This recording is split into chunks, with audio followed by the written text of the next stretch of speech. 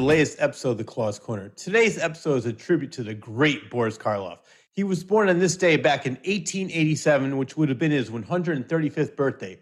His portrayal of Frankenstein's monster in the 1931 classic Frankenstein made him a horror icon, a career that spanned an extremely impressive 174 movies. They included The Mummy, The Raven, Comedy of Terrors, Black Sabbath, Criminal Code, Body Snatcher, Isle of the Dead, Bride of Frankenstein, The Old Dark House, Son of Frankenstein, Targets, and many, many, many more. He is just as well known for his voiceover work, most notably as the Grinch in the 1966 animated television special How the Grinch Stole Christmas. For his contribution to both film and television, Boris Karloff was awarded not one, but 2 stars on the Hollywood Walk of Fame. So how did English actor William Henry Pratt become the icon that we now know known as the great Boris Karloff? Well, here to talk about all of that and much more is the daughter that shares the same birthday as her legendary father. Please welcome Sara Karloff to the Claw's Corner. Sara, how are you? I am just fine, but when you say the same birthday, it's not 135. Oh, that... let me rephrase that. You share the same date. You are much, much younger than that. Well, some mornings I don't feel much younger than that. Oh, believe me, when I get up at 4:30 in the morning, I know exactly how you feel. 4:30. I didn't know they made a 4:30 in the morning. Well, you're lucky. It takes this. I have to get up this early just to look this good. Oh, that's frightening. I love it. Speaking of frightening, let's get to your dad, who's made so many, as I mentioned in the intro, 174 movies. Wow. And I was talking to you off the air. I said, it's so impressive that 135 years later, we're still talking about him. He's still relevant. He's still just as popular. His legacy is going to live on forever and ever. And I think you have a lot to do with that. Because the fans do. The fans do. It's yes. totally the fans. Yes. Well, it really is. They are remarkable. They are multi-generational and they're just wonderful. You know, it's got nothing to do with me and the conventions I attend and the effort I make to perpetuate his legacy. It is the fans. They come up to me with these wonderful stories about the imprint my father had on their grandfather's life, their father's life, their children's lives. It is absolutely amazing what an impression my father, not only in the roles he played or his films, but the person that my father was. My father was a remarkably warm, lovely human being. And I think his portrayals of even the most yucky films or roles that he played, his own persona came through. And he always said that children got it as far as Frankenstein certainly was concerned. The Frankenstein was the victim and not the perpetrator. He was my father was such a kind, lovely human being that people wanted to know him, and they didn't care what role he played. And so when his fans come up to me, I'm nothing but a conduit. They wish they had had an opportunity to meet my father, and I'm the closest thing they're going to get to it. And so they're stuck with me. And I'm very lucky. I'm very, very lucky because they share these wonderful stories with me. And every time I speak to an audience, the fans know far more about my father's career than I could ever learn in 135 years. Or they ask questions that I would never have thought to ask. They already know the answers. It's just, I'm so fortunate to be in the position that I am. I really am, because I learn so much every time I'm at a convention or at a show or invited to places I'd never be invited to otherwise. And it's a learning experience every time I leave my own home. And if it weren't for the fans, I'd stay home and have to clean my own oven. Well, we don't want that to happen. I love seeing you. I go to the Chiller Convention. I see you there almost every April, every October. I've been to the Witch's Dungeon. I see you there, and then I love go that. online. Yeah, it's a great place.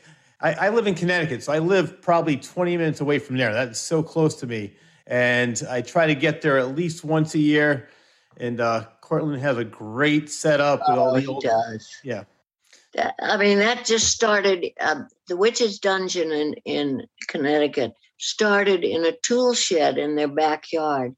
And he and his father, Cortland, and his father just made these little niches in their tool shed where they displayed these wonderfully made characters. And his mother made all the costumes. And yeah. it started out as this T90 thing. And when he had to raise his price from 99 cents to $1.50, he apologized to everybody in line. He showed home movies on sheets in his front yard. And now it has a permanent home. And is it Bristol where it is now? Still in Bristol, or It's in Plainville. Connecticut? It's Plainville. Okay. The next town over. And has a permanent home. It really is a museum, and the pieces and the each place that he has cut out for a particular scene from a particular film is wonderful. And he has some of the actual voices of Gene Foray and Vincent Price, and he's just done such a wonderful job. And Cortland is remarkable, and he had 2 family members in the business themselves. Yeah, when was it the Werewolf of London? I think. Yeah, the Henry Hall and an aunt, I believe, who was also in the business. But Cortland himself is so talented and has started this, I think, when he was 14 years old with his father. Yeah. And now it's in a museum. Yeah. Well, I remember I used to go to his house when he had the museum there, and the lines would be down the road. And as you said, I actually was one of the people that he apologized to. He's like, I'm so sorry for having to raise the price. But I went there every single year, saw the same thing. It was so great because then he had you there. He had Bela Jr. there, Bela Lugosi Jr., so many people, other people that I got a chance to meet. There. We sat in a trailer. And we were freezing to death. Absolutely freezing to death. First, we sat outside at a table, and our feet were freezing. We were from California, for goodness sakes. And it was so cold. And he helped us get the stamps approved by letting us bring our petitions and get everybody in line to sign our petitions for the stamps. And oh my goodness, we were freezing. So then he got a trailer we could sit in. The trailer was no warmer. And he finally figured out a way to get electricity to the trailer. And so we plugged in something that was a sort of heat for the trailer. And then he got us hot chocolate. I mean, each year he just found a way to make us come back because we wanted to, but we didn't want to freeze our feet off or freeze our hands off. And we signed anything and everything. And I have to tell you, I've signed a lot of things. Mine's not an autograph, it's a signature. And I've signed a lot of things. But one year, this mother came up to me and she said, "Oh, my son, I'll be so glad you're here. He's right in line. He'll be here in a second. And please don't leave." I wasn't going anywhere. I didn't know where the door was in the trailer.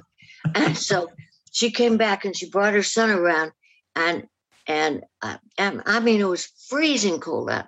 And he lifted up his shirt. I don't know why he didn't freeze to death and drop dead at that very second. And he lifted up his shirt. He wanted me to sign his love handle. Should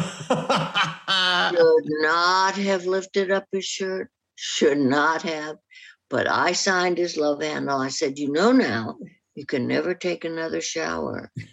I don't know what got out, but nonetheless, I signed his love handle. And I think that's probably the strangest thing I've ever signed in my life. Pulled his shirt down, put his jacket on, and disappeared. That is funny. You know what? It was funny at the time, too, because we were all bundled up, and here he is taking his shirt off for me to sign his love handle. Well, you know what I love about you is that you take the time to talk to everybody, answer every question. You never rush anybody. You're, like you said, you love talking to the fans. You learn new things about it. It's just they ask so many great questions. You have, if you don't know the answer, you find out. It's just, I love the fact that you're so open and you're able to reach all the fans all around the world. And like you said, thanks to the fans, that's why your father's legacy is alive and well. But no, I have such a good time. Yeah. And I meet so many interesting people, and they share so many lovely stories with me that it's a learning experience about my own father. Mm-hmm. And it's a privilege. It's a privilege to meet my father's fans. It's a journey. And I've learned so much I would never have known before. And anybody in my position who doesn't look at it that way is missing so much. Mm-hmm. It's a privilege. Yeah. Well, several years ago on this show, I had Victoria Price on the show. She was saying exactly the same thing you're saying. She said she loves going to the conventions, loves talking to all the people. And she said it was exactly what you said. She says, the people are so warm and friendly and nice. She goes, at first when somebody mentioned a horror convention, I'm like, oh my God, I'm afraid. And she goes, these are the best things I've ever been to.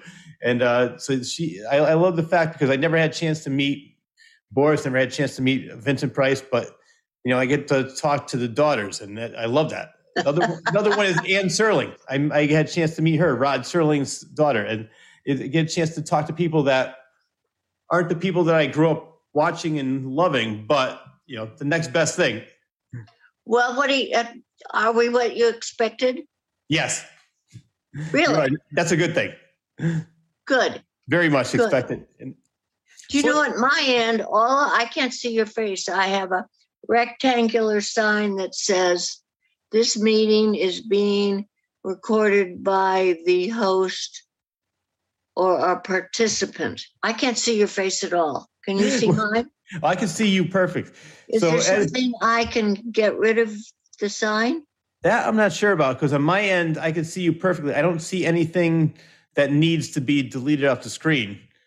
I'd much rather look at your face. I don't know. You have a very nice face. I saw it before we started recording. I told you, that's why I get up at 4:30 in the morning, so I can... I don't care about my face enough to get up at 4:30 in the morning. I don't care about anything enough to get up. Not even my own dog. I can't... What happens if I click this thing that says, got it? Can you see me? No, I haven't clicked it. Oh. Oh, my. No, I don't want to leave meeting, but I think I can click that. Oh, gosh, I like you a lot. I'm not trying to get rid of you. Nothing happens. Ah! Hi there. Hey, how are you? Sure, so glad to have you on the show. Oh, I kept talking to the sign. All right. Now we can finally start this interview. I love it. That was so much better now. Are you sure? You're 12 years old. I'm a little bit older than that, but... Well, you're not 135. No, not 135. Only 54. Oh, well, that's where the conversation stops. All right, we'll stop right there. I want to go back to Boris Karloff, the early years, because I did so much research. I wasn't around. Okay, well, I know that, but I'm sure you do know some facts about his childhood. And the reason I'm asking, because he had a very interesting childhood. And I think that helped him become the actor that he was. Because as I mentioned in the intro, his name was William Henry Pratt. So where did the name Karloff come from? Whenever he was asked that, I will give you the answer he gave. Okay. because that's all I know. He said Karloff came from way back on his mother's side of the family, and Boris came from thin air. Ah. Now, there isn't a biographer around, and there have been 5 or 6 or 7 biographies written that has found Karloff on his mother's side of the family. And who knows anything about thin air? Mm-hmm. Yeah. Well, it's a great name, great stage name. However, It's he a came up with it. wonderful name. Yes. Now, did the name be wonderful first, or did he make the name wonderful? Could a song and dance man make Boris Karloff a wonderful name? I don't think so. Yeah. But who knows? Yep. No. Either way, it fits him, and it's a great stage name. Whenever you hear Karloff, that's all you're ever going to think of. Nothing. There's nobody else that even comes close to that. So I want to talk about his childhood, because he had a very interesting childhood. What was that like? You say that as if I were around. He was the youngest of 9 children by 7 years. So it was almost like being an only child. Mm-hmm. He had 7 brothers and 1 sister. His father was in the consular service in England.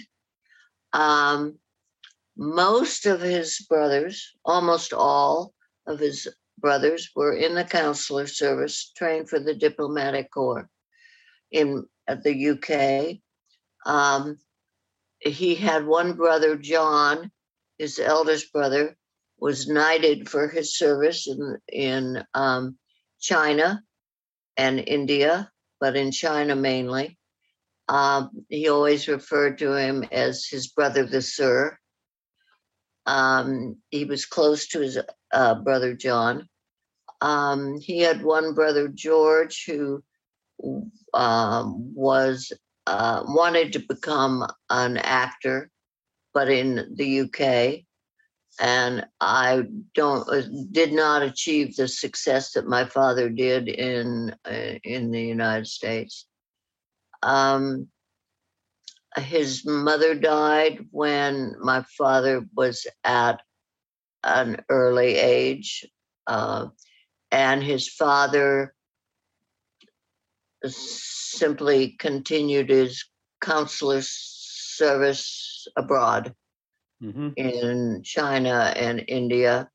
He was raised by an older stepsister who was very kind and good to him. His brothers would, when they would have a leave, come back home and say, "Billy's not doing very well, is he?" And that would be referring to my father, William Henry Pratt. Mm-hmm. My father was educated for the diplomatic service, not wanting anything to do with it. He always wanted to, at what age, I don't know, but at an early age, he had made up his mind. He did not want to go into the British consular service, but instead wanted to become an actor. He missed many classes to instead sneak into theaters and see various plays, which stood him in good stead for his career later on, but not for what his family had planned for him. So he essentially became the black sheep of the family. Mm-hmm. And I always get this backwards, his grandmother on his father's side and his grandfather on his mother's side were East Indian. I always say East Indian rather than just Indian, so one will know it's like dot, not feather. And so the family had dark skin, as I do. And so he stood out in British public schools. Public schools are the same as our private schools. So he didn't have a what would be called a warm and fuzzy upbringing. His mother had a nervous breakdown and, as I say, died at an early age. At an early age for my father, I think he was about 7. And so he was raised by a stepsister, I believe, or an aunt. I believe a stepsister, however. And so when he finished his formal education for the counselor service and finished all his formal education, he knew it wasn't for him, and he flipped a coin. It shows you what he knew about really the acting profession. Flipped a coin between British Columbia and New Zealand. British Columbia won, or lost, as one might think. And so he boarded a ship, known or not known to the captain, and went to British Columbia, where he thought he had a job with a farmer. The farmer knew nothing of it, and he arrived in British Columbia, arrived at the doorstep of the farmer, who was not expecting him, but was kind enough to give him a job. And he slept in the barn and worked and worked and worked. And manual labor was not what he came to British Columbia to do. So when he first heard of an audition being held, he tried out for it. And when asked in an interview that I have on tape, how did he get his start, he said, "Oh, by a pack of lies," telling the manager of this repertory theater group that he had been in all the plays that he had simply seen.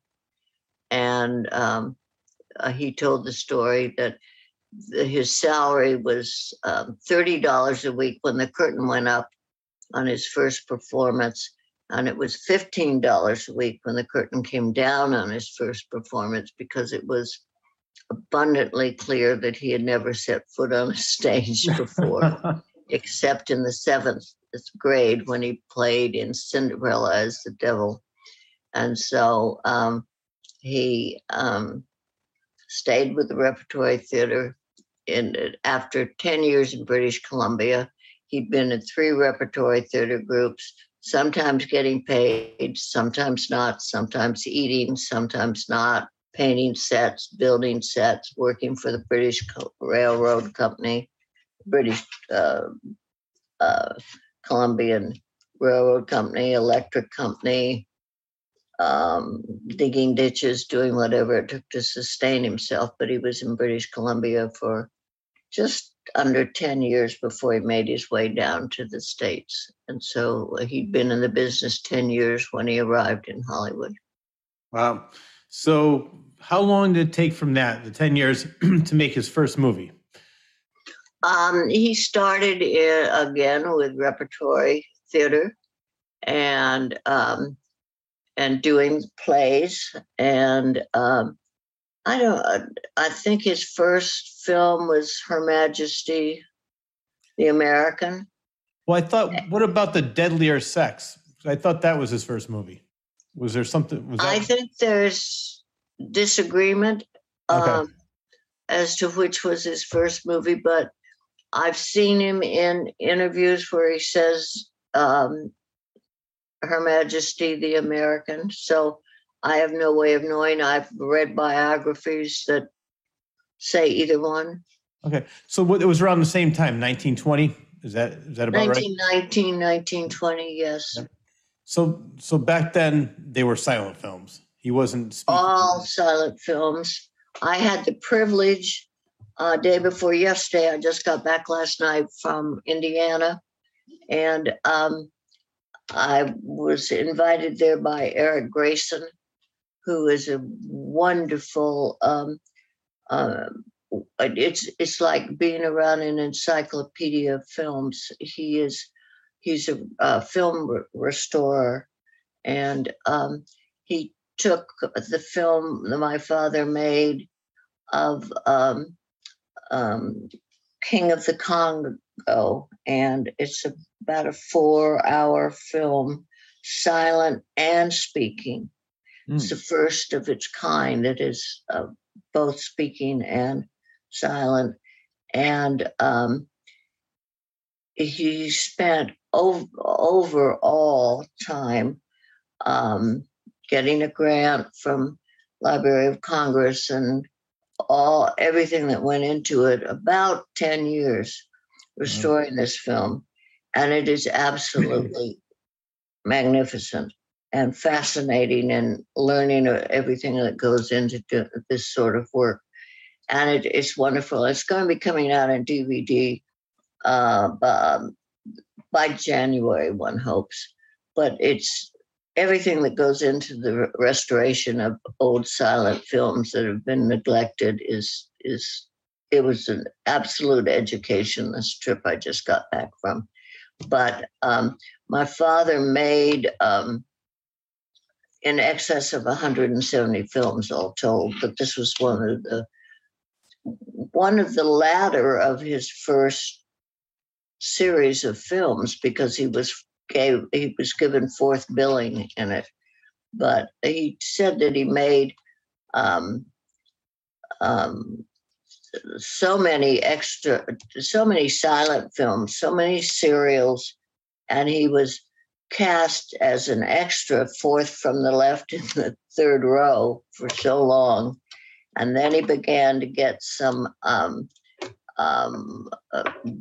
slightly showier work after he did the play Criminal Code, and then with Howard Hawks, and then was able to be cast in that film in the same role, and was a much showier role for him. Yep. But he was in Hollywood 10 years before he was cast as Frankenstein, and that was his 81st film. Wow. And nobody saw the first 80, is what he always said. I love it. I love his tenacity. Like, he just stuck with it, never gave it up, always had that. Yeah. No, he drove trucks. He carried cement bags, which was the initial injury to his back. He did whatever it took. Yeah. You know, it was his passion. He was passionate about his profession. He loved what he did. He thought he was jolly lucky to be able to spend his life doing what he loved doing, and then be jolly well paid for it eventually. Yeah. Well, I want to bring that up because I like that story you mentioned about how he lied that he was in all these plays. Did you ever hear of the actor Bob Balaban? He plays in a lot of the Christopher Guest movies, but he was in a movie called Close Encounters back in the 70s. It was directed by Steven Spielberg. He played the French interpreter, and I was watching the making of that film. So all he did was, for his audition, he had one paragraph that he memorized in French from his high school French teacher. He got the part, and then Steven Spielberg said, "Oh, good, you're going to be the French interpreter." And he goes, "Oh my God, what am I going to do now? I don't know how to speak French." But then Spielberg found out. He goes, "I love that because you do what you have to do to get your foot in the door. Worry about the consequences later." He goes, "I'm so glad Bob Balaban lied." He goes, "That got him in the door." And he goes, we made it work afterwards. But I love the fact your father did that. It's like, oh yeah, I've been in this and that and this. Yeah. Oh, that's a wonderful story, though. Yeah. Did he ever worry about when the silent films ended and the talkies began? No, I never heard that he did. Okay. No, I mean, why would he? I mean, he had three things that he used in his career. His voice, which was beautiful. He could do anything with his voice. He could scare the tar out of you. I mean, just absolutely terrify you. Or he could soothe you, my dear. Well, don't be so common, or he could do anything with his voice. Look at how the Grinch Stole Christmas, and how quickly he could change from the narrator to the voice of the Grinch, or his Broadway work. I mean, he could do anything with his voice. And then he had his eyes. Mm-hmm. His eyes could be so intense, so terrifying, and those eyebrows. And he could look at you and just melt you. Look how he looked on This Is Your Life when he found he was the subject of the evening. He was horrified. I wanted to bring that. Let's talk about that now, then, because I was going to talk about that. The look on his face, and was that your stepmother that he gave the death look to? Was that your stepmother? Oh, yes, that was my stepmother, and he had elicited Ralph and Barbara, and my stepmother and my father were very good friends, and they attended many of the shows and sat in the wings and watched them. But he had elicited a promise from Ralph he would never make him a subject of the show, because my father was a very private man.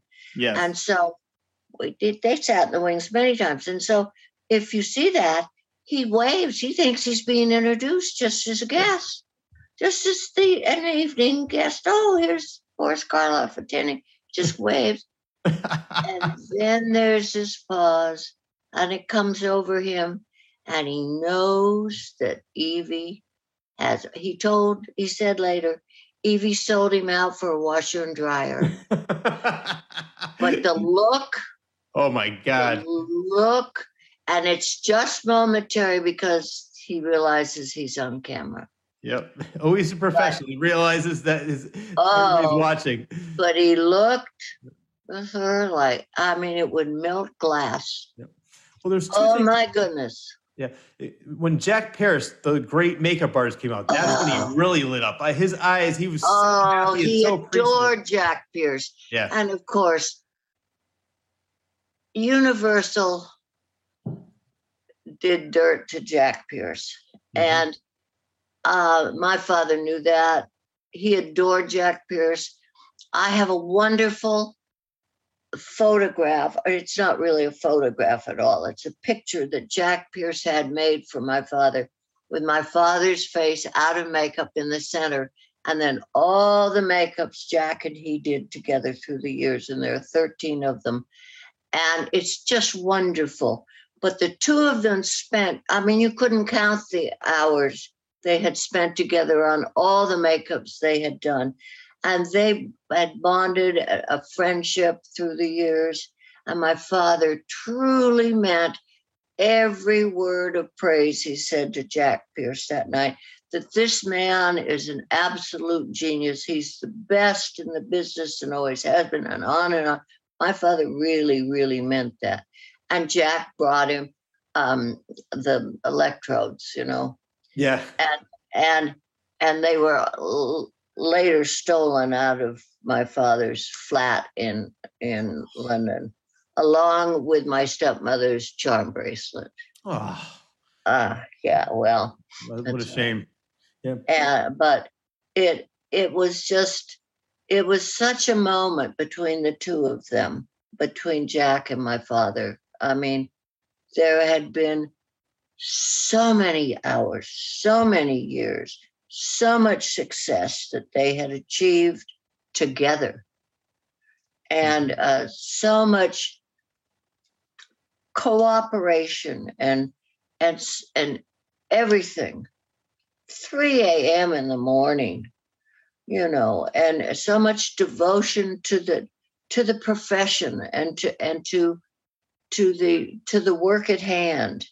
Mm-hmm. And of course, Frankenstein made such a pivotal difference in my father's life and career. And it was due to that makeup. Oh, yeah. And to the performance, of course. But nobody expected the creature to be the star of that film. Nobody knew how that film was going to be the success that it was. And it was due to Jack Pierce's makeup, James Whale's direction, and my father's portrayal.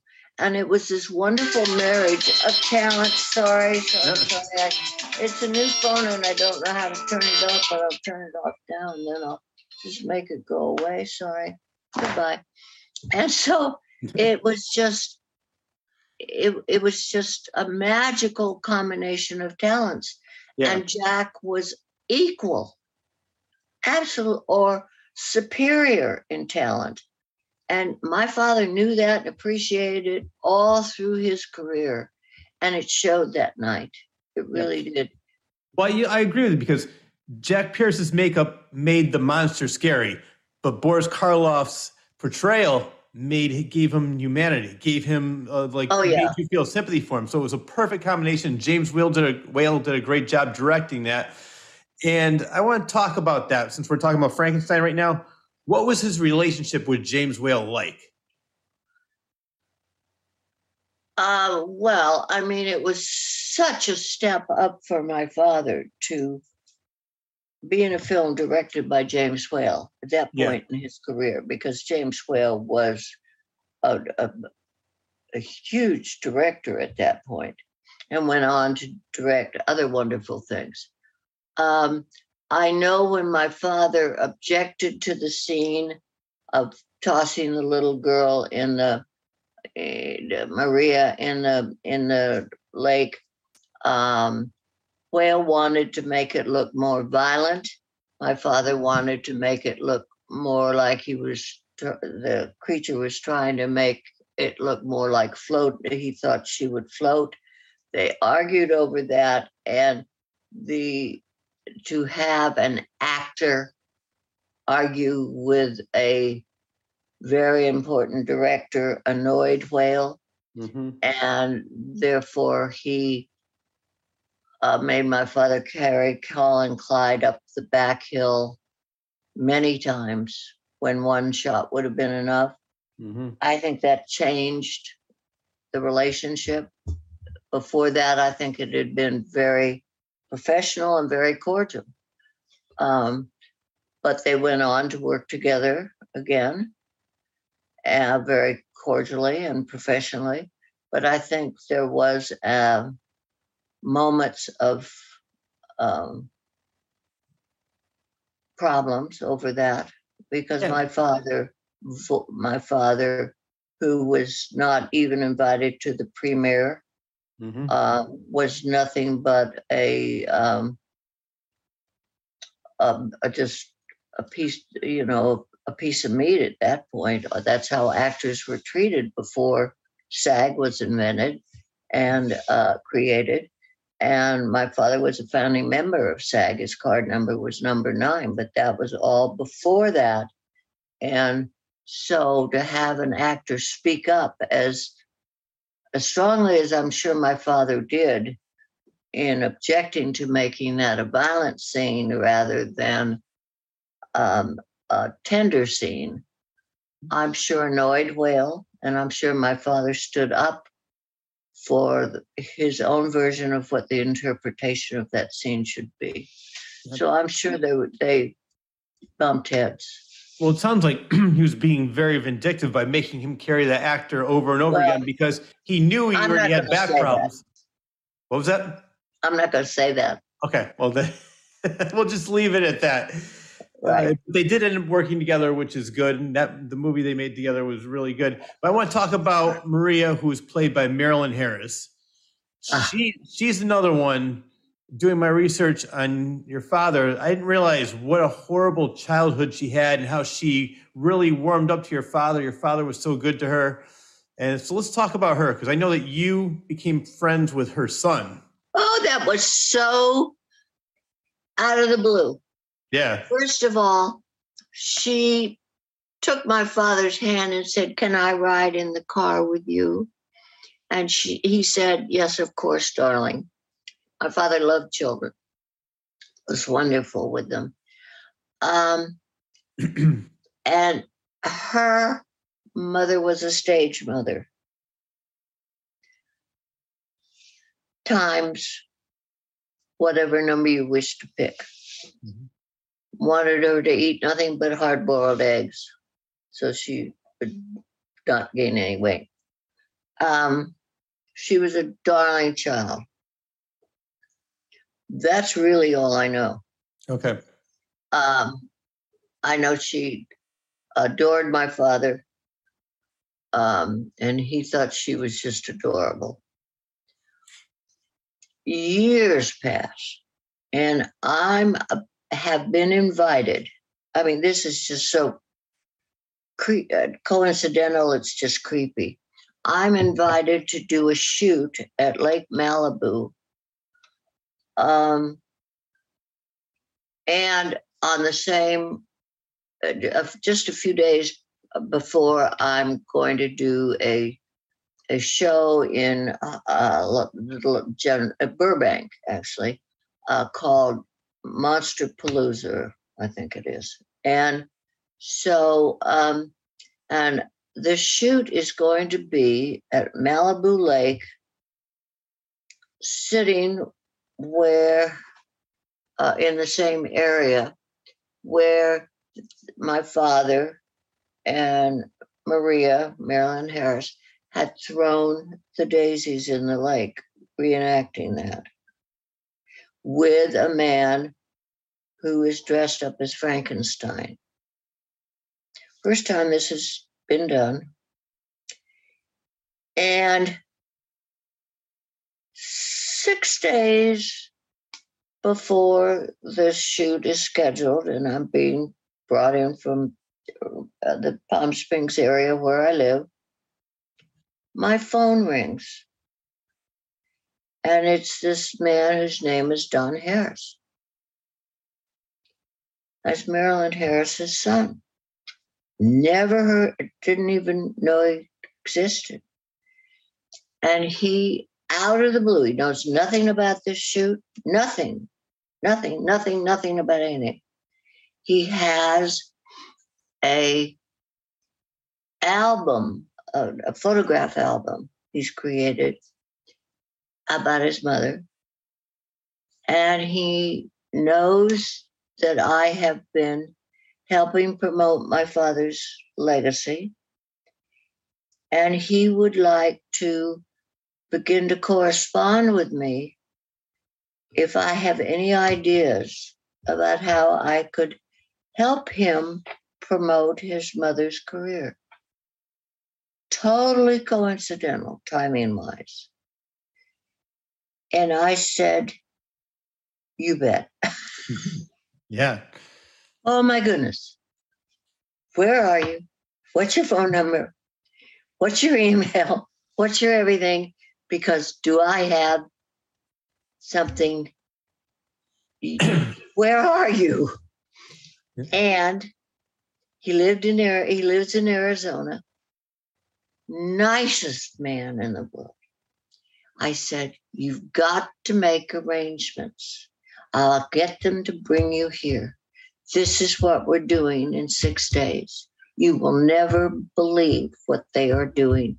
They will be so thrilled that it's you and me doing this, because it's just the perfect thing. Your mother's son, my father's daughter, tossing these silly daisies into this lake. I love it. It's full circle. And he was able to do it. And I said, and I want you to be my guest at this Monster Palooza show. You bring everything you have about your mother, and I'll get you a guest pass, and you sit at my table, and we'll just do this thing. And you'll meet all these people, and it just worked out. All right.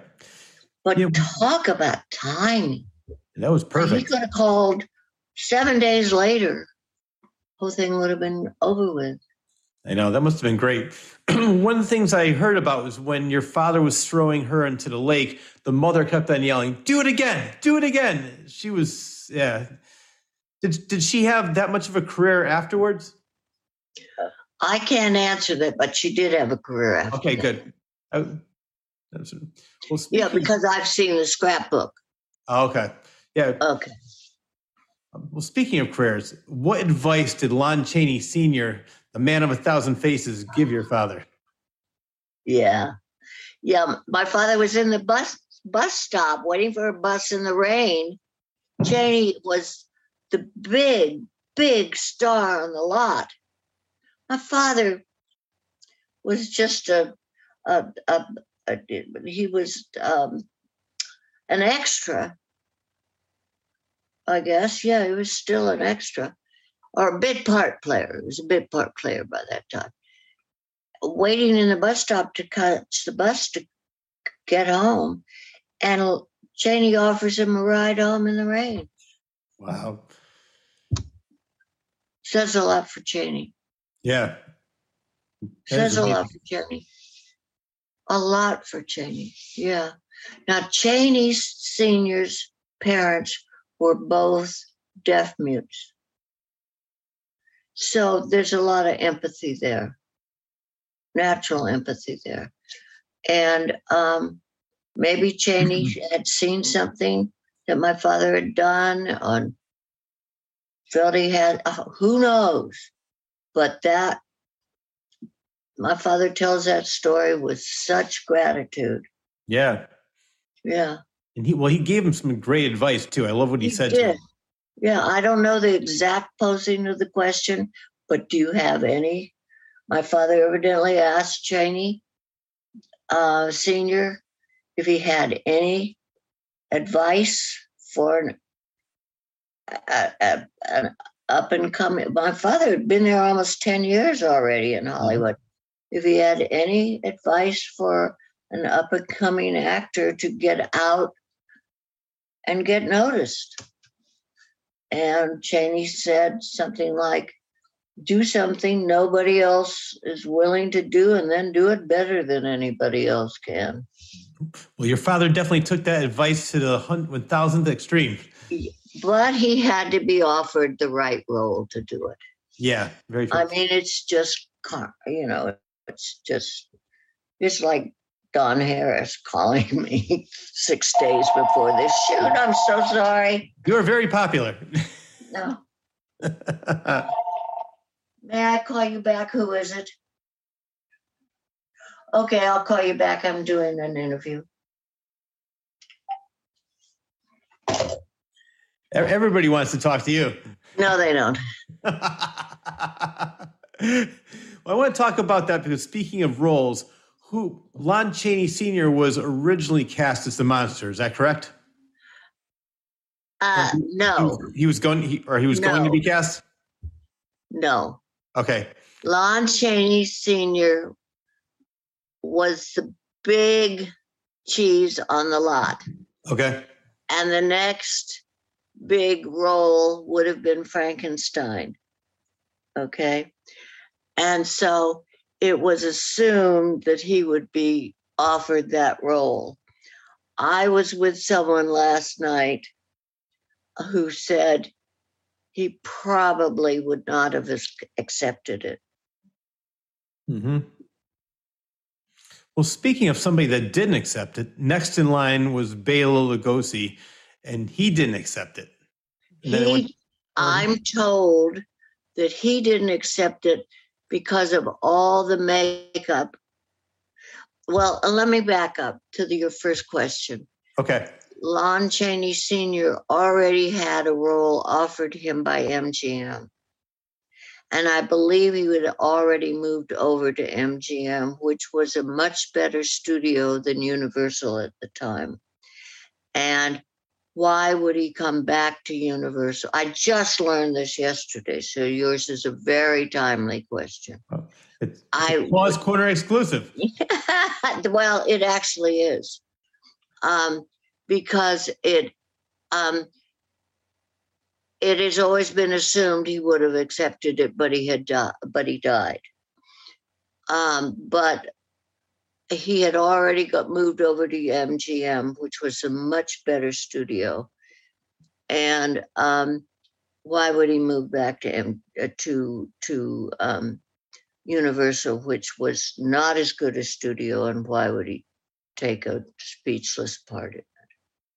And that's what I was told. Wow. And it makes good sense. Bela was offered it. He did not want to, I'm told, he did not want to wear all that makeup and have a non-speaking part. And so he turned it down. And then it was, then they changed directors, and James Whale was appointed director instead of Flory. And my father was in the commissary at the right time and had just finished Criminal Code. And Flory Whale saw him and asked him if he would test for the role. And then that's when my father and Jack Pierce worked on the makeup for 2 weeks, because at that point, Jack Pierce was head of the makeup department and had the wherewithal to take that much time to work on the makeup, and studied what something would look like, having had a brain implant. And he had the clout to take the time to perfect the makeup, and the rest was cinema history. Yep. So I guess, is that true that James Whale started filming the movie before Karloff was even cast, because they were testing out the makeup? They had already started filming before they had anyone cast for the role. Yeah. Because they wanted to see it. And how many different types of Frankenstein looks did they have? Was that the one that there must have been several. I have no idea. Okay. Because I can only imagine what it originally looked like but I cannot picture Frankenstein any other way. Jack Pierce is still. He nailed it. Yeah, definitely. Yep. Well, speaking of, now that we're talking about Jack Pierce, I want to talk about another movie he did with your father, The Mummy. I love this story. Sorry. No, not at all. Hello? Hello? I'm doing an interview at the moment. Who is this? Good night. It was a spam call. Gosh. If I take it off the thing, it'll still buzz and booze and all that stuff. You know what? Do what you have to do. Just hang up on some more people. No, what I was saying was, I love this story about Jack Pierce when he worked with your father in The Mummy. He had him all wrapped as the mummy, ready to go, and then your father said, "You forgot one important detail." What was that? They forgot to put in a fly. I know. And they were facing a 19-hour shooting day. Rather important. And at the end of that shooting day, my father collapsed on the stage. Wow. You didn't know that. No. Because he had total dehydration. Mm-hmm. Again, a need for SAG. Yep. I mean, that gauze and all that absorption of body fluid. Mm-hmm. What's funny? Hot lights. Yeah. Well, getting ready for this interview, I've been watching a lot of Boris Karloff movies again to refresh my memory. But The Mummy, just that one scene where they first see him and all you see are his eyes just open up. Just slit. Yes. Just slit. And you think, here we go.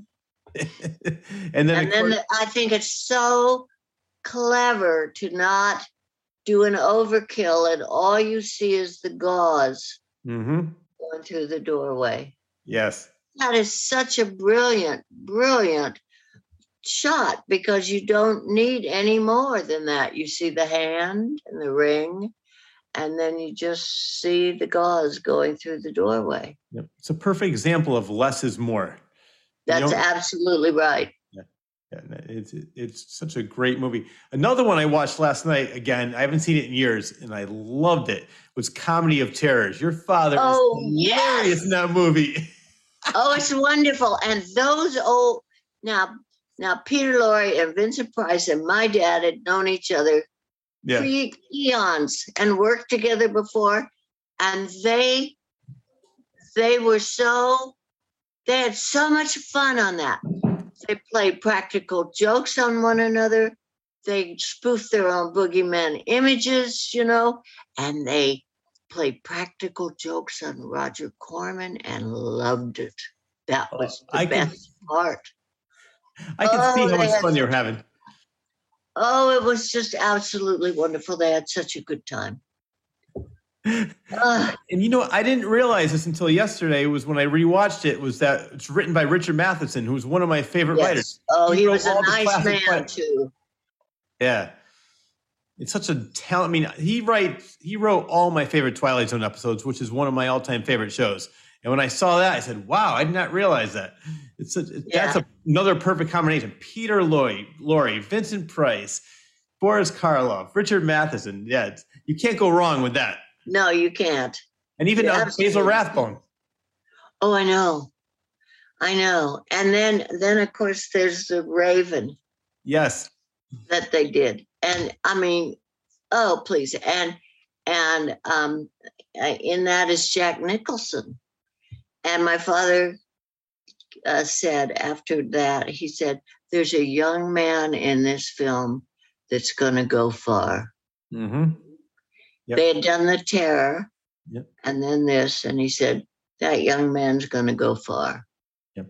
Well, let's talk about that because let's talk about how those two movies that became two because I'll let you tell the story of like how Roger Corman had a little bit like 2 hours of time with Boris Karloff and said, "Let's just do something." Well, I know that was true for targets.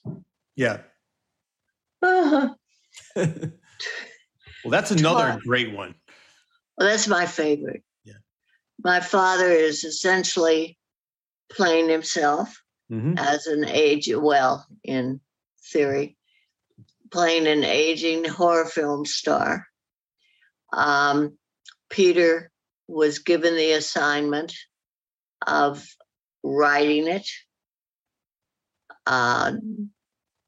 directing it, and acting in it.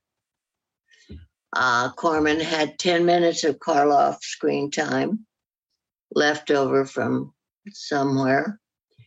And so Peter was given the rights to take a slice of The Terror, a slice from this, a slice from that, and make a film, and then 10 minutes of Karloff time.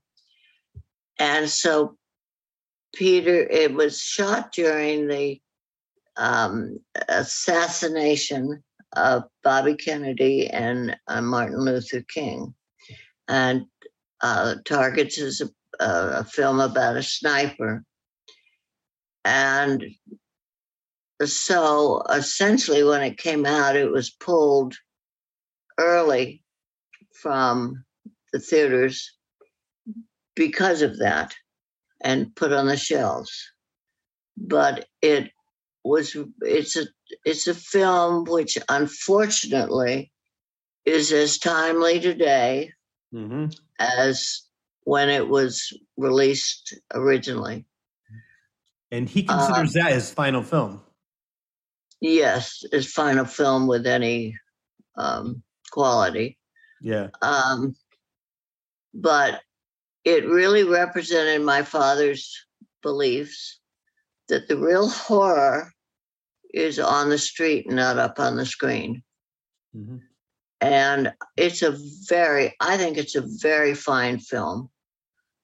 It's a very worthwhile film. And it's one of my favorite films. I fortunately had the opportunity to tell Peter that many times. Oh, good. Oh, yeah. And he knew how I felt about it. was able to sit and chat with him several times. And I never had a chance to tell my father that, but I did have a chance to tell Peter that. And it is one of my very favorite films, for a great many reasons. Because I know I've heard my father in interviews say that just seat me in a chair and give me some oxygen and a script, and I'm ready to go. And he was just the consummate professional, and he loved what he did. But he was a man of great sensitivity and great compassion. Yeah. Well, that scene alone where he tells the story in one take, and didn't he get a standing ovation by everybody? All the crew stood up and applauded, and it really brought a tear to his eye. It really did. It was it too bad it wasn't the final curtain. Yeah. Because he did some not so wonderful films afterward, Mexican films, but they were kind enough or commercial enough to shoot them here because he couldn't go to Mexico. And they were released. Some of them were released after he had died. But it's also wonderful to know that his legacy and his name were so valuable. Yeah. I mean, when you make over 174 movies, they're not all going to be great movies, but he made so many. Anybody would be happy to make 3 of those movies. He's done so many. And yeah, Targets, I saw that not too long ago myself, and it's a great movie. It's one of my favorites, just like you. And it's funny because I know, and I'll let you tell this, you're not a big horror fan. No, I'm not. It's one of the world's worst kept secrets. But I'm not. It's terrible casting as me as my father's daughter. But it's I think my father's gentleness of spirit came through. Yeah. And that's why his legacy is so everlasting, why his fans adore him and are not frightened. Mm-hmm. Well, who is the actress that he had to wiggle his finger because she was afraid of passing out? Yes. Oh, my goodness. That was one of the brides of Frankenstein. Okay. Yeah. And so then, but he had so much. It wasn't Elsa Lanchester. It was, oh, gracious. Who was it? Well, but I know exactly who you mean. Yeah. No. The reason I bring that up was because he just had so much compassion, so much empathy for people. He wanted to let you know, it's like, it's all right. It's only Boris. It's only Boris. Yeah. Yeah. Well, you know what's great is, like, as you mentioned, he had such a great sense of humor, and Comedy of Terror is just one example. But even on his specials, one of the specials I saw clips of was Dinah Shore. He's himself having a great time. I have to say, probably the most impressive performance I've ever seen of Boris is him and Vincent Price singing The Two of Us. Yes, that's lovely. Or on the Carol Burnett show in the library when he comes around the corner and she scares him. Well, you know what's funny? I think I remember that, watching it years ago. Well, I forgot all about that. That's funny. That was funny. But the reason I bring up the Red Skelton is because I know what happened behind the scenes. He was in a wheelchair. He had his oxygen. And they're like, all right, it's time to film. He'd take the oxygen off, get out in the car, sing with Red Skelton, sing with Vincent Price. As soon as the take was over, all right, go back to the wheelchair, put the mask back on. Talk about the consummate professional. Wow. Yes. He loved what he did. He truly was the consummate professional. Yeah. And my godmother wrote one of the biographies about him, and she said almost to a person, when she interviewed people, they would preface their remarks by saying, "Oh, dear Boris," and then go on with their interview. So she titled the biography "Dear Boris." I love it. And there is going to be my go-to person really for information about my father is a book written by Stephen Jacobs. He's a British author, and he wrote a wonderful biography on my father. It took him, he did 10 years of research on it. Wow. And and it's the definitive biography on my father, and it's called Boris Karloff, Behind the Monster, Beyond the Monster. And it's just outstanding. But it goes through every aspect of his childhood and his career and the man himself. And it's a wonderful, wonderful book, but he's just about to go to print on the compendium, Boris Karloff's compendium, and it is a photographic book collection of photographs and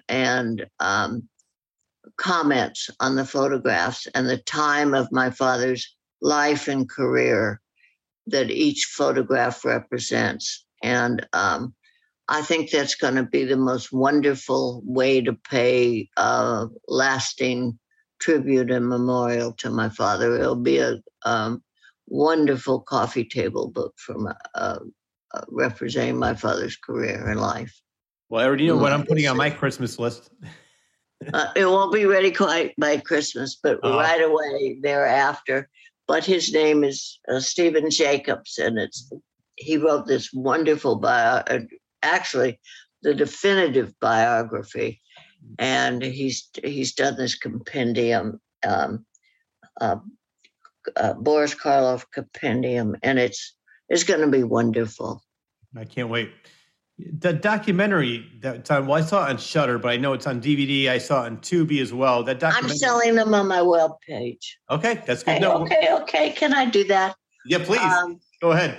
They come in 3 versions: a DVD, a Blu-ray, and a combination, a DVD, Blu-ray, and a booklet about everything. But each version has 147 minutes of extra, which says the rest of the story. And they're on my website. They're $20, $25, and $30, and plus shipping. And my website is what is my website? www.karloff.com. Okay. It's the homepage for Karloff. And we have all sorts of things. We like to promote things like the documentary. I have a wonderful artists gallery. I promote various Karloff artists. I don't get anything out of it, I just promote the artists. Mm-hmm. We have a gift shop. We have some new products, like we have a Karloff line of coffee, if you can believe it. We have a Karloff line of new tumblers with all sorts of fun images. We have the Jack Pierce thing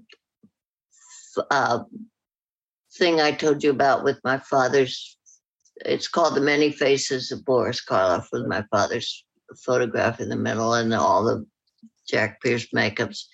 We have the Grinch on there. We have all these great stuff. But really, what we're trying to do is promote the works of the fans that come up with all these great ideas on my website. So I just post them on my website. All right. Well, you know what? I'm going to send all my viewers to your website. I'm going to be going on there right after this interview. I want to check out some. I'm going to be doing some shopping myself. Too early shopping the Grinch. Tumblr is it's so neat. All It's right. great. But more than that, if anybody has questions for me, they can flood my email box. It's karloff@karloff.com. And maybe by Easter I'll answer. No, I do answer all my own emails. I really do. Well, the best thing is I called the number I had on the card you gave me. You answered, picked up right away. We talked for a while. Yeah, you're very friendly, very outgoing. I love it. Well, that's, why not?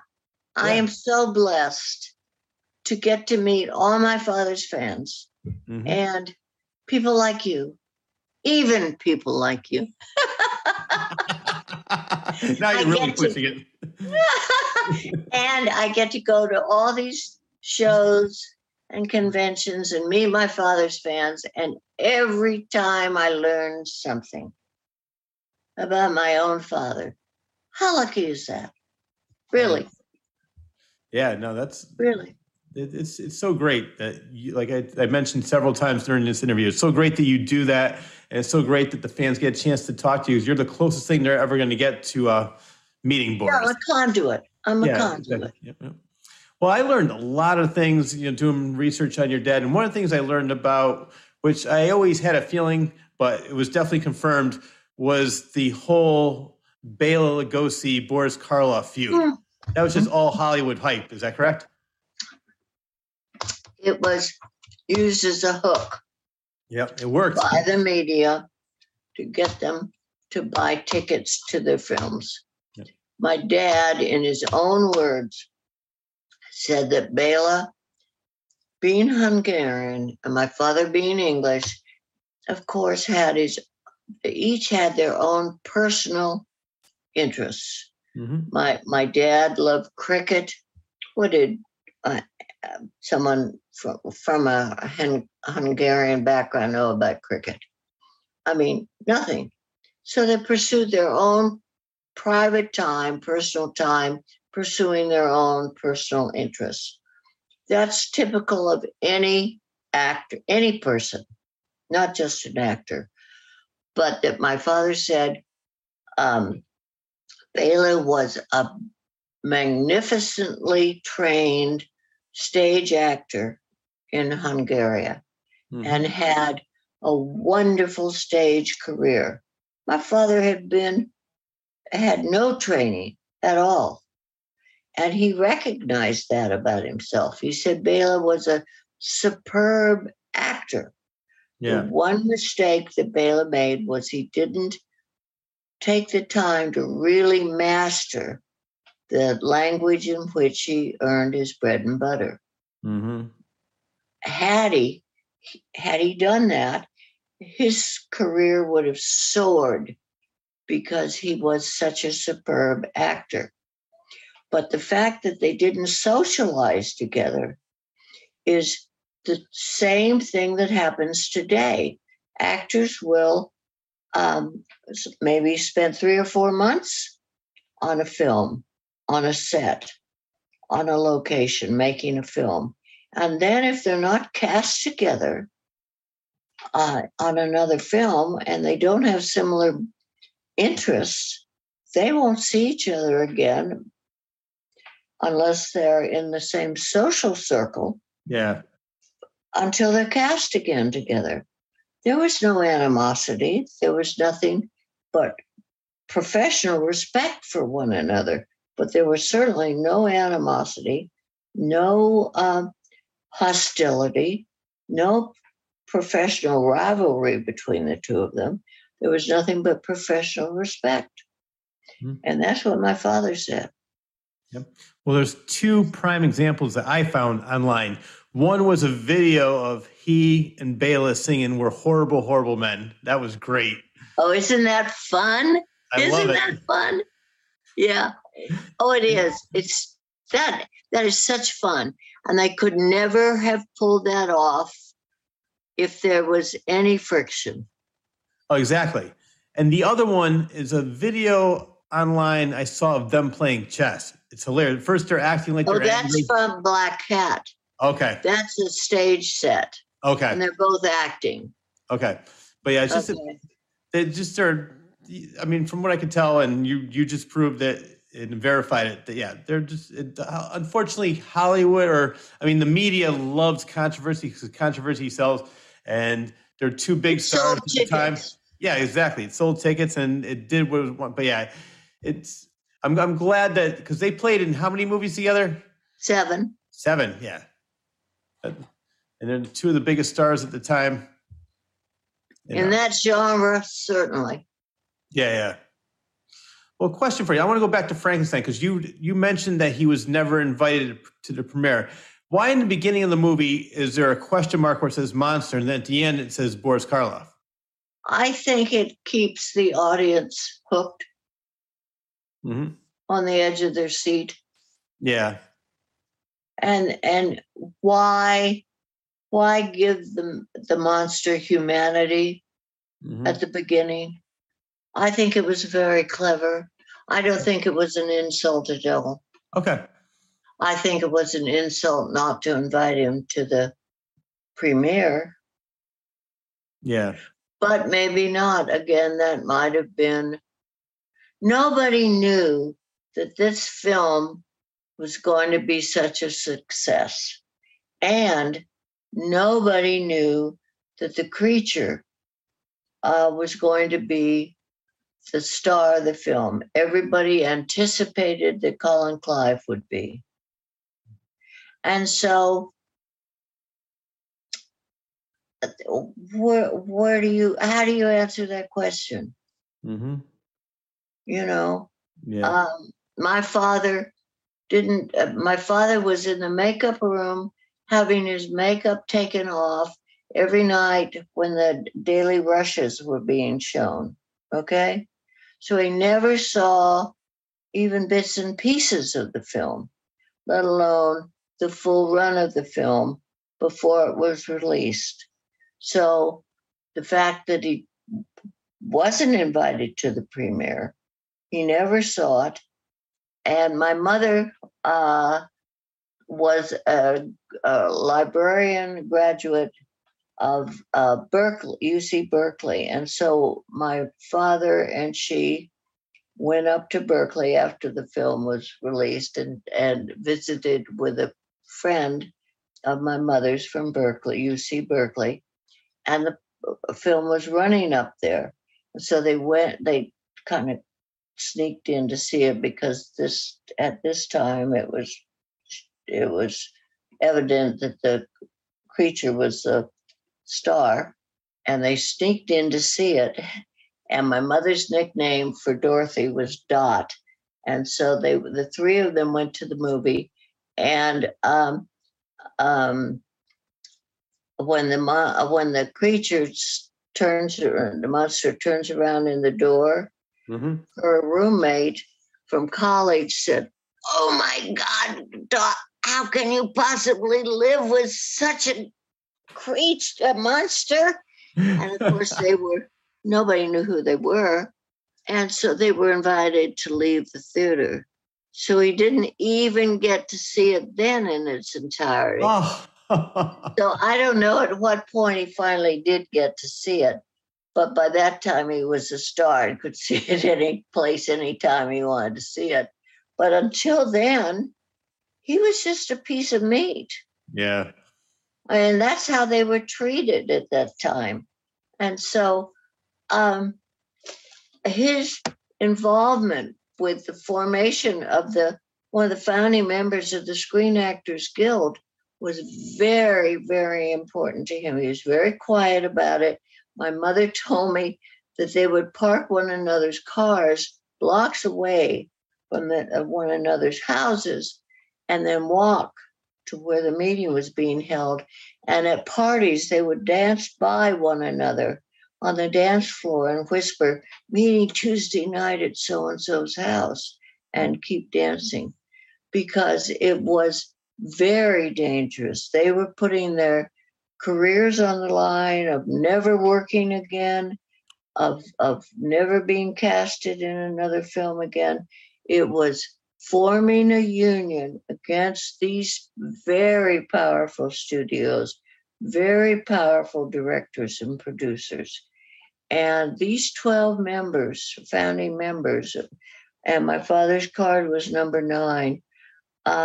It was an extraordinarily brave thing to do, but they felt it was important to give the up and coming actors without a voice an opportunity to give them a voice and speak out about the appalling conditions that these pieces of meat, as far as the studios were concerned. My father lost 25 pounds during the making of Frankenstein, and he had already been a starving actor for 10 years in Hollywood, 80 films before Frankenstein, 10 years in British Columbia, and sometimes getting paid and sometimes not.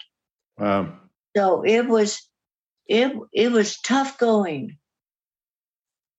Yeah. So SAG may have now evolved into a huge, overbearing, whatever it is, SAG-AFTRA. But at its beginning, it was important. Yep. Mm-hmm. And he was passionate about it. He served on the board well into the mid or late 40s. And it was founded in 1933. Mm-hmm. Who did he start it with? Oh, the Cagneys, Jimmy Cagney, the Gleasons. Ah, okay. You'll have to look it up. Frank Morgan. Mm-hmm. There are 12 of them. Yeah. Wow. And he's number 9. Yep, he's number 9. Well, I'm sure there's so many actors that don't even realize how much they owe. No, they have no idea. They have absolutely no idea. And that's not the point. Yeah. That's not the point. I have some wonderful photographs of the first meetings, you know. Mm-hmm. Ronald Reagan was not terribly far behind. Jane Wyman, his first wife, you know. Wow. Yeah, no, he did. So I'm so glad that he had the hindsight to say, you know what, something needs to be done. People shouldn't be treated like this. And now, you know, it's so much better for the actors. 19-hour shooting days. Yeah. Shooting days. And that's after makeup coming on, putting on and taking off. No. Mm-mm. Yeah. Yeah. Well, I want to talk about some of the other movies he's done. This one I was looking for, and I couldn't find it. It said it wasn't available, but it was a movie. It was 1935. He released 2 movies. One was The Bride of Frankenstein. The other one is called The Black Room, where he plays 3 roles. It's wonderful. You can find that. For some reason, I was looking for it last night, and the only place I found was on YouTube, and for some reason, I was unable to access it. But it's a wonderful film. Yeah. But he plays 3 roles. He plays the good brother, the bad brother, and the bad brother playing the good brother. Absolutely. And I've seen clips of it, and it looks like such a great movie. Oh, it is. Yeah. Well, that same year, he did Bride of Frankenstein. What was his thoughts on having the monster speak for the first time? Oh, it's well known. My father didn't really think the monster should be given speech. However, the critics, the fans, and his daughter disagree. Was he ever worried about being typecast when Frankenstein became so popular? I have a couple of interviews. I mean, that's one of the most asked questions. How do you feel about being typecast? And if you look at the breadth of his career, it's radio, it's children's recordings, it's Broadway, it's television, 3 series of his own, and then 100 and some odd films. No. Yeah. But he always said that an actor is very fortunate to be typecast. Mm-hmm. If you are fortunate enough to find your own niche and then be considered for roles in that niche throughout your career, you're very lucky. Yep. Well, I interviewed an author who wrote a book on Columbo, Peter Falk, and he said the same thing. He said Peter Falk loved being Columbo. He said he would be all over the world. He was filming a movie, I think, it was something like Romania, wherever, it was somewhere way out there. And they're like, Columbo! And I said, did he ever get mad that that's all they knew? He goes, no, he embraced it. He loved every second of it. He was known. Yeah, and I always said the same thing too. If I was ever known for just one thing, I would embrace that. I would be at every convention, just meeting the fans. I would love that. So I definitely know. But you're, like you said, and what I just said alone, 1935, Bride of Frankenstein, and the Black Room. So those two movies are so completely different. So yeah, he really was never in danger of being typecast and even at a time when horror was becoming less popular, he still had everything else going for him. He had that great voice, like you said, for the Grinch and so many other things. And then Arsenic and Old Lace. He did that play. And The Lark opposite Julie Harris. He was nominated for a Tony. He did 5 plays on Broadway. He had 3 television series of his own. He had a huge body of radio work. I mean, he had an enormous body breadth of work. He worked all the time. Yeah. As I mentioned before, I said, I love how his tenacity, he just never gave up, always worked. How many times? I mean, I never heard somebody saying, all right, I made 80 movies. The next one's going to be big. And so many people probably would have given up before that, said, I just can't do it. But your father just kept on going. That was his passion. And he found the planets aligned and everything fell right into place for him. Well, I don't think there's anything he wouldn't try. Yeah. And that's the perfect thing. I always say that. I said, never say no. Say yes to pretty much everything. And if something doesn't work out, it might open up a door to something else that you never even knew was there. That's right. Yeah. Now I want to talk about another Frankenstein. It's probably one of your favorite memories because this one is called, it was his 51st birthday, Son of Frankenstein. And during the filming of that movie, he was given the best present of his life. Most expensive. All right, so maybe not the best, but the most expensive. I love that. And I'm sure we all know what that is. That was you. You were born on his 51st birthday during the filming of Son of Frankenstein. I was. And we're filming today on your birthday and your father's birthday. So once again, happy birthday, Sarah. Thank you very much. I'd like to make it clear it's not my 135th. I don't want anybody to get confused about that. She is much younger than that. Not much.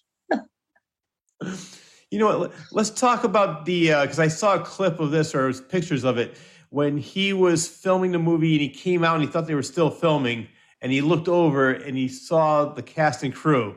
What did they have for him? A birthday cake. Yeah. With shoes. Baby love that. Shoes. Yeah, because he was coming out, I think he was coming out of the slime or something. He came out of the pit. The pit, yes. The pit. Yeah. Yeah. Yeah. Yeah. So there's a what is it called?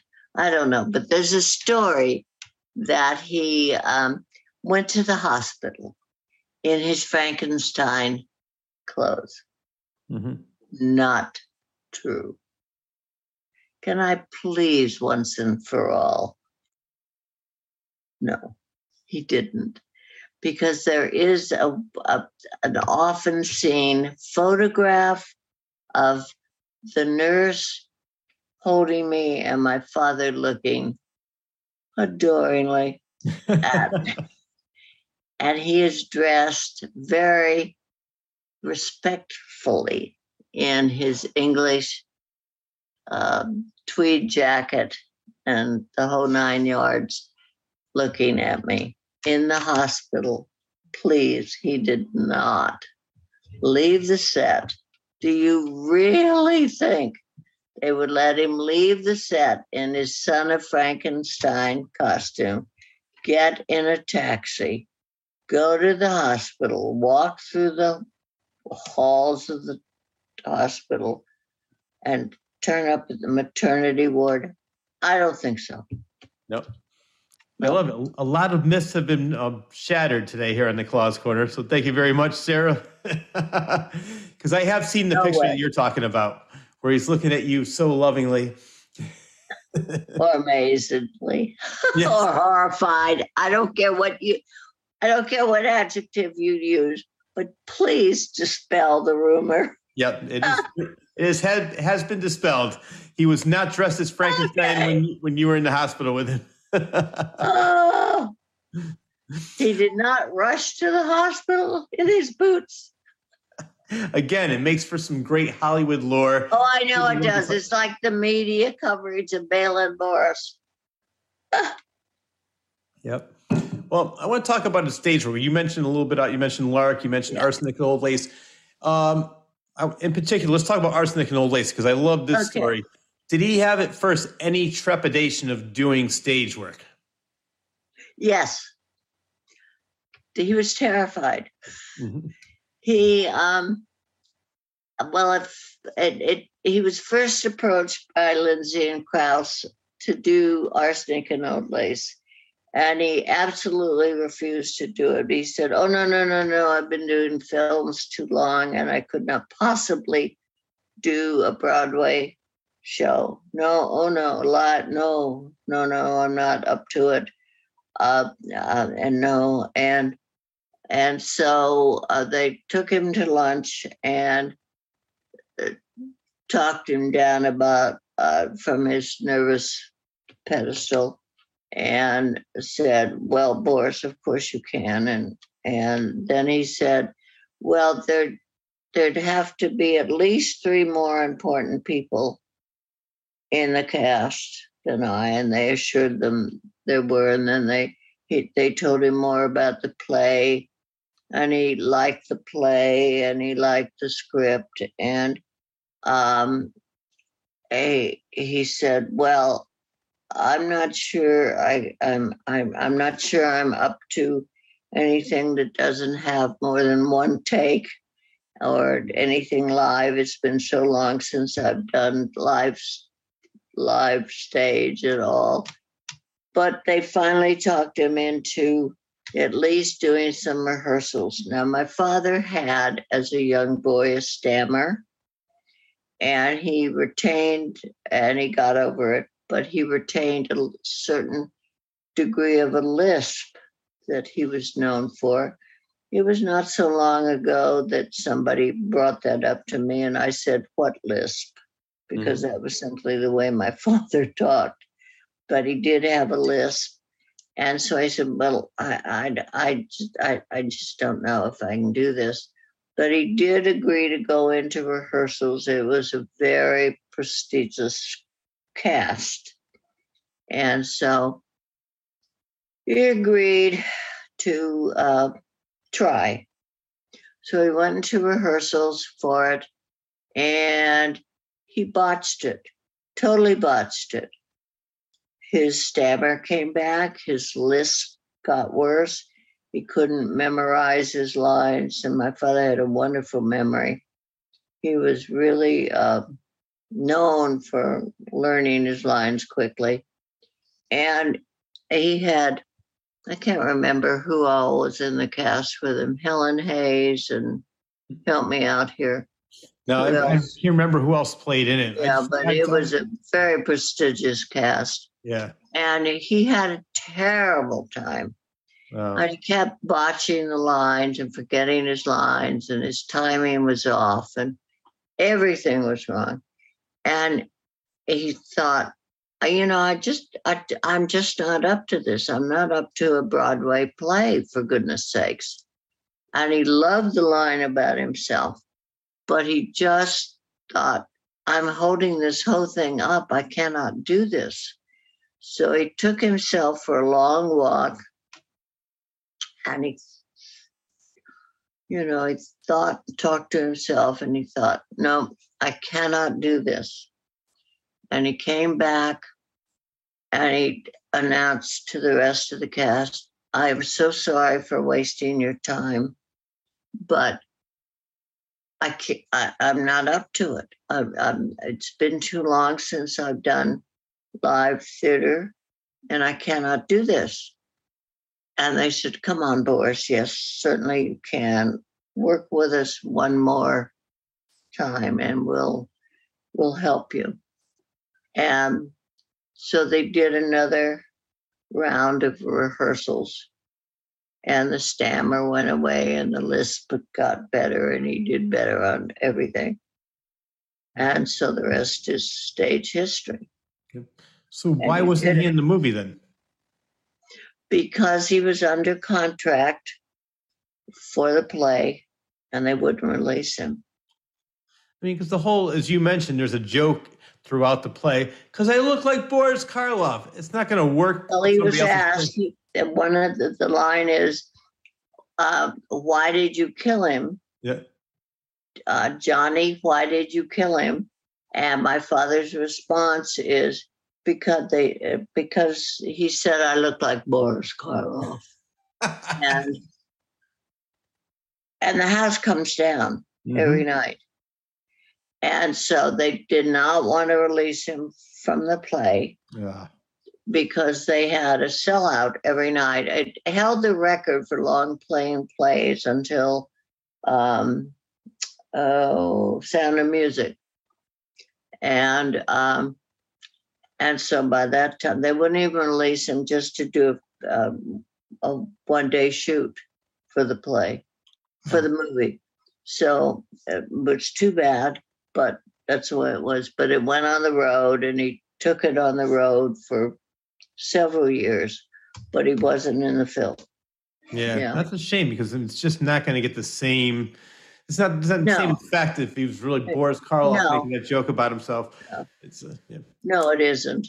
Yeah. He had another play that he did. I'm not sure if it was Linden Tree or On Borrowed Time, and I hate to misquote it, but one of the other plays he did, and he did The Lark opposite Julie Harris, which he absolutely adored doing.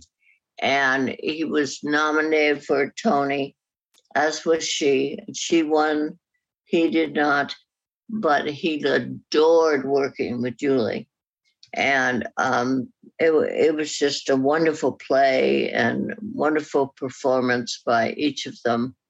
But it was just magical play. And then he did Peter Pan, which was wonderful.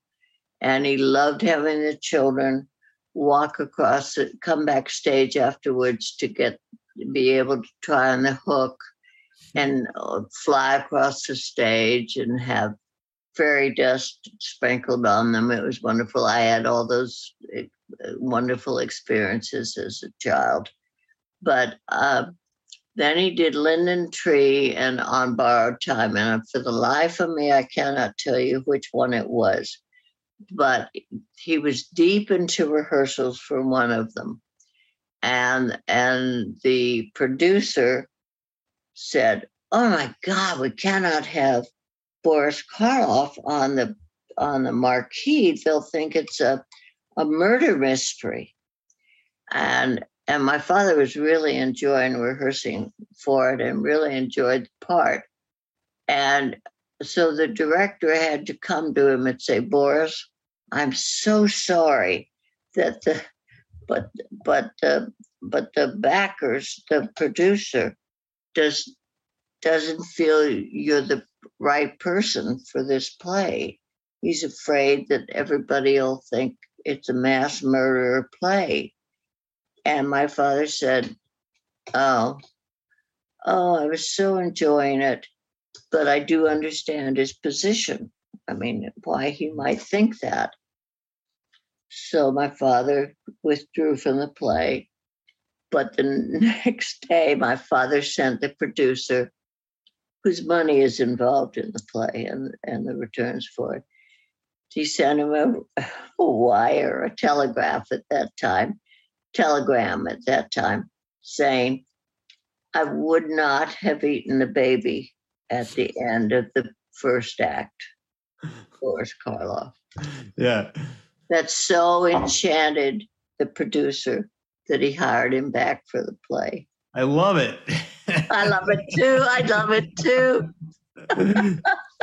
Now, was he doing plays more at the end of his career after some of the No. He was doing that actually when he first went back to to New York from Hollywood in the late 40s. He moved back to New York in 49. Okay. Yeah. Right. So he also did some TV. I want to talk about that. Oh. Let's talk about shock theater. I can't. Oh, you can't talk about it? Well, I can't because I don't know anything about it. Okay. You see, I don't like scary movies. Okay, I forgot about that. Yes, and so I never watched shock theater. What's wrong with you? I don't know what's wrong with me. There's a lot wrong with me. I don't even know where to start. But I never watched shock. I shouldn't say that, should I? It was a wonderful program. I'm very sorry I said that. I personally liked it. The other one I want to talk about, I'm not sure if you watched this one, was Thriller. Oh, of course I did. It was wonderful. Didn't mean shock theater wasn't. It just means I didn't watch it because I'm a scary pants. Well, you brought up a great point. I interviewed several years ago Ann Serling, Rod Serling's daughter, and she was saying when she was young at the time and her father was sheltering her and he wouldn't let her watch the show, and she'd go to school and people would say, oh, what are you, from the Twilight Zone? And she really didn't have a clue what they were talking about until later. So for you, I know you were born later. What was the first? Never mind saying that. No, you were. What I mean by that is, never mind saying those things. Just move on. Moving on. What was your first experience watching a Boris Karloff movie?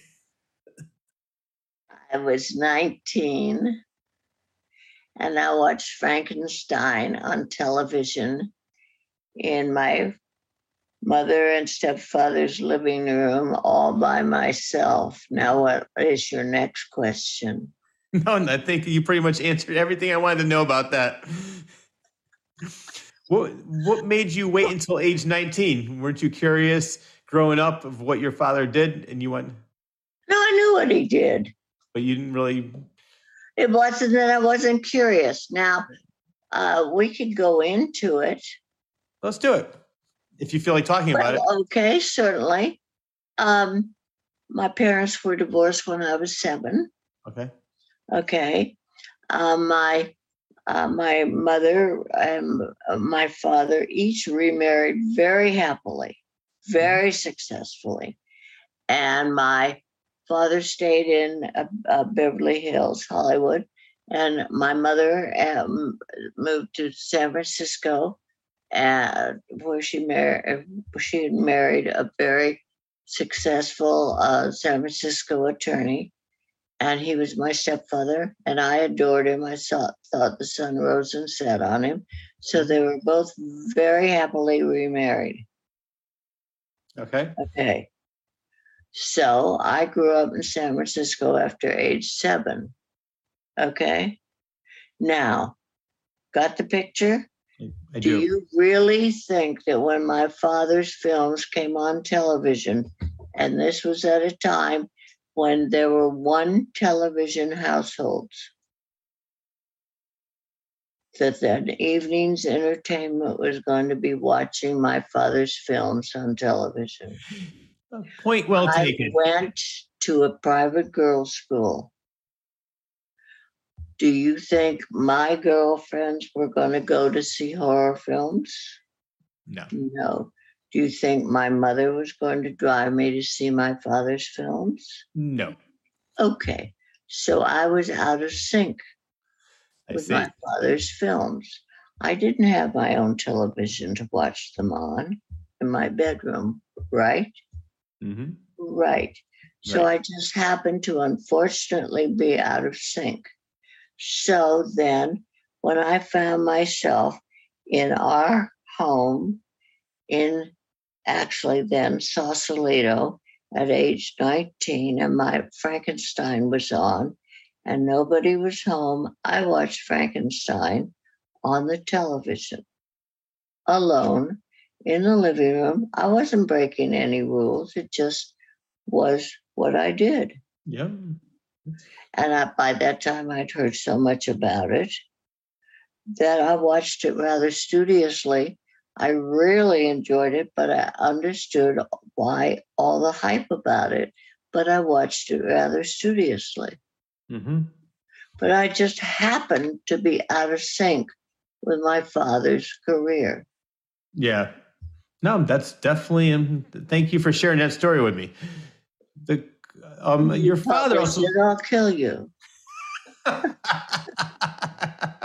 then in 1993 or 4, when it was the famous Monsters of Filmland convention in Crystal City, Maryland, Mm-hmm.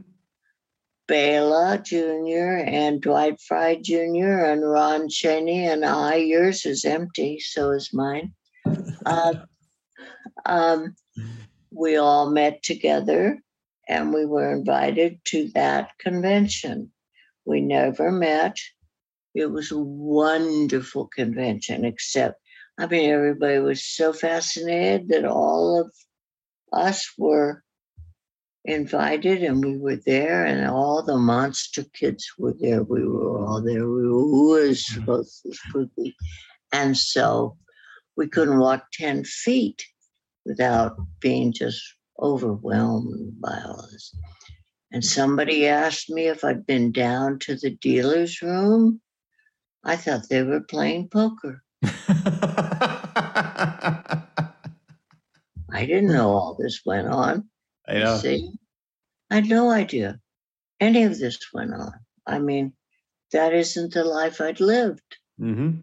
And so this was a great fun adventure. I was married at the time, and I had children, and oh my goodness, this was all strange. Yeah. So. Well, speaking of Bela Jr., I want to talk about how he helped preserve the Karloff name. He helped you. Oh, you bet. Yeah, let's talk about that. Bela helped write a law called CC 990. It now has new numbers I can never remember, but it protects the interest of the families and the use of their persona rights without compensation to the families. Mm-hmm. So from what I read, he also helped the Three Stooges as well. No, he represented as an attorney the rights that are covered under that law. Okay. I knew there was a connection with the Three Stooges. That's why I'm glad you cleared it up for me. But as an attorney, he represented the Three Stooges and their rights as represented under the law that he helped write. Very good. So I'm glad that he's another one that's doing some great work and helping people. I want to talk about Boris. I know you said you don't like horror. Boris actually preferred terror to horror. So I couldn't agree with him more. I agree with that too. What was his reasoning for that? Well, he felt the word terror invited the participation of the imagination of the audience. They could use their own imagination and anticipation of what was going to happen, and their own understanding of what was going on. Horror just dump blood and guts in your lap. Mm-hmm. Yeah, no, I can't agree more. I love a good suspenseful psychological thriller over Blood and Guts. I do like those movies too, but if I had to pick a favorite, I'm with you and Boris.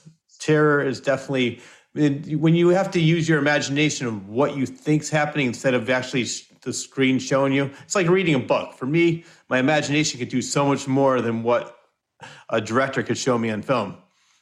So I do like that, and I agree with that. So I have some questions for you now. Well, first of all, um, why did you make George Kennedy cry? Or how did you make George Kennedy cry? I never told you that. Well, I thought you were going to tell me now. No. My father never talked about other actors or really about his own career. But one day he said to me, one day in conversation, he said, I really think George Kennedy is a fine actor. Mm-hmm. So one day at Chiller Theater, which I do in October, it's a convention, George Kennedy was a guest there. And I took the opportunity to go up to his table and introduce myself and tell him the compliment I felt was a compliment that my father had paid him. And he got tears in his eyes. Mm-hmm. That's a huge compliment to Well, George it was Kennedy. a comment. It's a comment my father made, and Mr. Kennedy took it as a great compliment. Yeah, and I would too. That's a huge compliment coming from a great master. So the other thing I had for you is, what is the connection, the Frank Sinatra Boris Karloff connection? I'm told I was told by Frank Jr. that Frank Sr.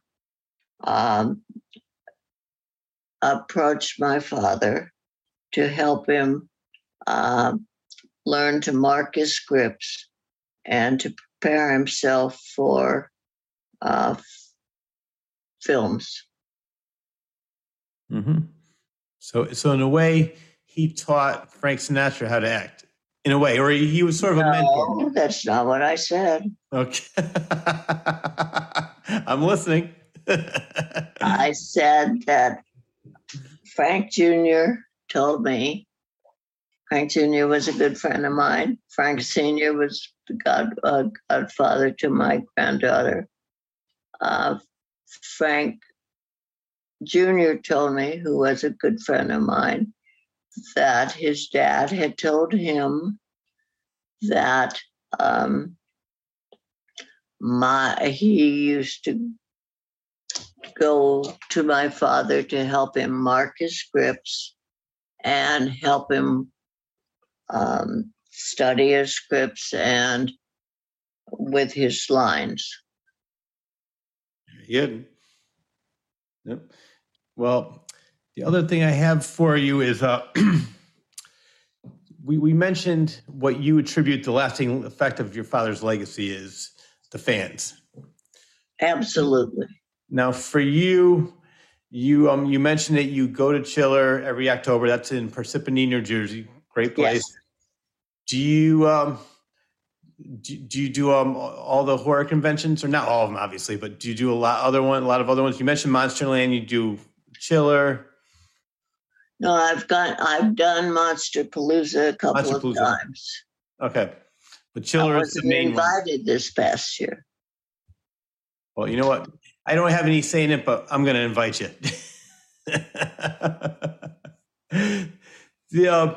You mentioned several times how humble your father is, how he really doesn't like to talk about himself, and he's so gracious. There's one time you received the phone call and said, Sarah, you have to watch this. What was that? My father never talked about his work, really, or his career or other actors. And one time my phone rang one evening and he said, Sarah Jane, there's something I've done and I think it's pretty good. And I thought maybe you and the boys, and I have two sons, and they were little guys at that point. I think maybe you and the boys might enjoy watching it. It's on tonight. I think it's on the telly tonight. It's 7. And I thought maybe you might enjoy watching it. It's called How the Grinch Stole Christmas. Pretty good.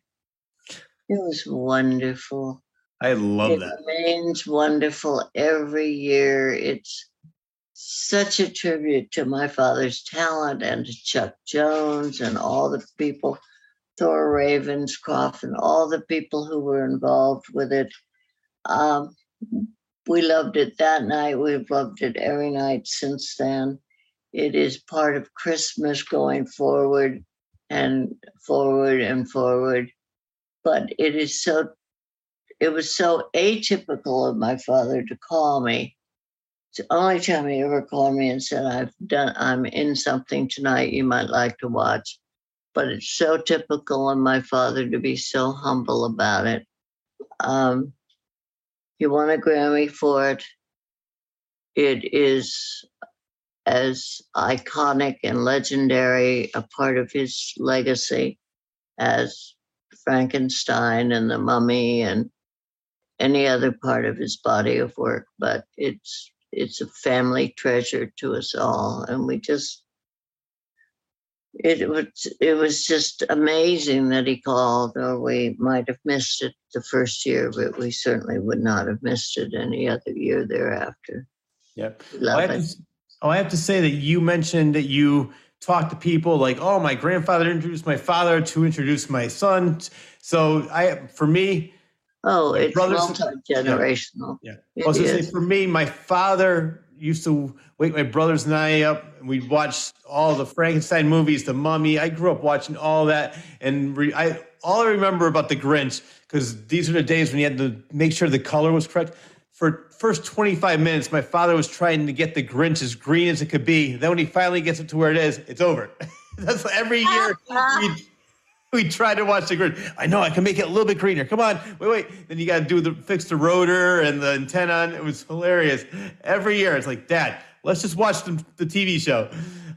So I want to thank my father for introducing me to all of your father's movies. And I mean, I'm such a huge fan of all of his work. And as we mentioned, he's done so many different things: comedy, horror, terror, stage, screen, radio. So he's done it all. I do want to leave with this. This is one of my favorite lines your father ever said. And we'll end with this. Your father was in a TV show playing Mother Muffin and the Girl from U.N.C.L.E. What did he say when he looked in the mirror? I looked like a 2-bit whore. I can't think of a better way to end this interview. Boris Karloff, the 2-bit whore. Sara, it was so great to have you on the show. Thank you very much for being on here. And before we go, I know you were talking earlier about your website. One more time, let's plug away. Where can people find you, and what are you selling? Well, I do have a website, and I invite you to visit it. It's www.karloff.com. And if you have any questions you want to ask me, my email is karloff@karloff.com. They made them both simple so I could remember them, because I'm not tech savvy. Neither am I. Happy Thanksgiving, everybody, and thank you so much for having me on your show. Oh, yeah, you are very welcome. And first of all, happy birthday to your father, and a much younger, much younger happy birthday to you, Sara Karloff. Thank you so much. I had so much fun. Oh, I love this. You got to come back sometime. Okay, I accept. Watch out. And I will see you again either at Witch's Dungeon or at Chiller. Okay, but you're on the East Coast. Yeah, I live in Connecticut. Too bad, because we're doing a Grinch panel at Season Screamings in Pasadena the first weekend. in December at the Pasadena Convention Center. We're going to have a lot of fun. We'll miss you. Too bad about you.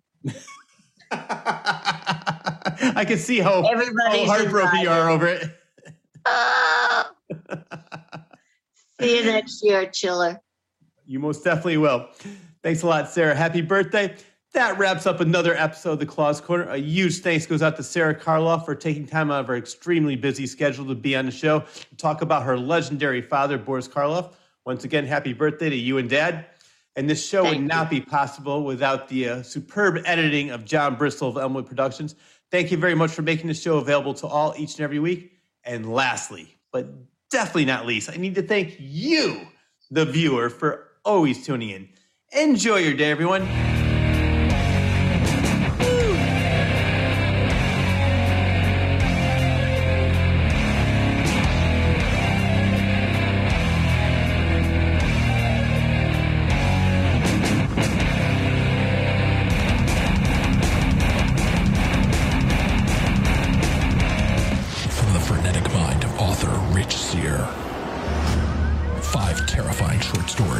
Now available in one collection.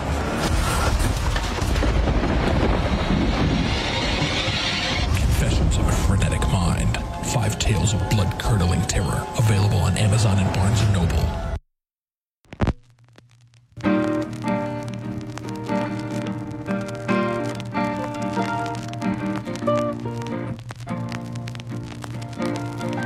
All of a sudden I hear, brim, brim. What's a diaphragm again? Ha! We caught one. They're supposed to be weird. Oh, yeah, no. If you say so. I've always wanted to be in a movie.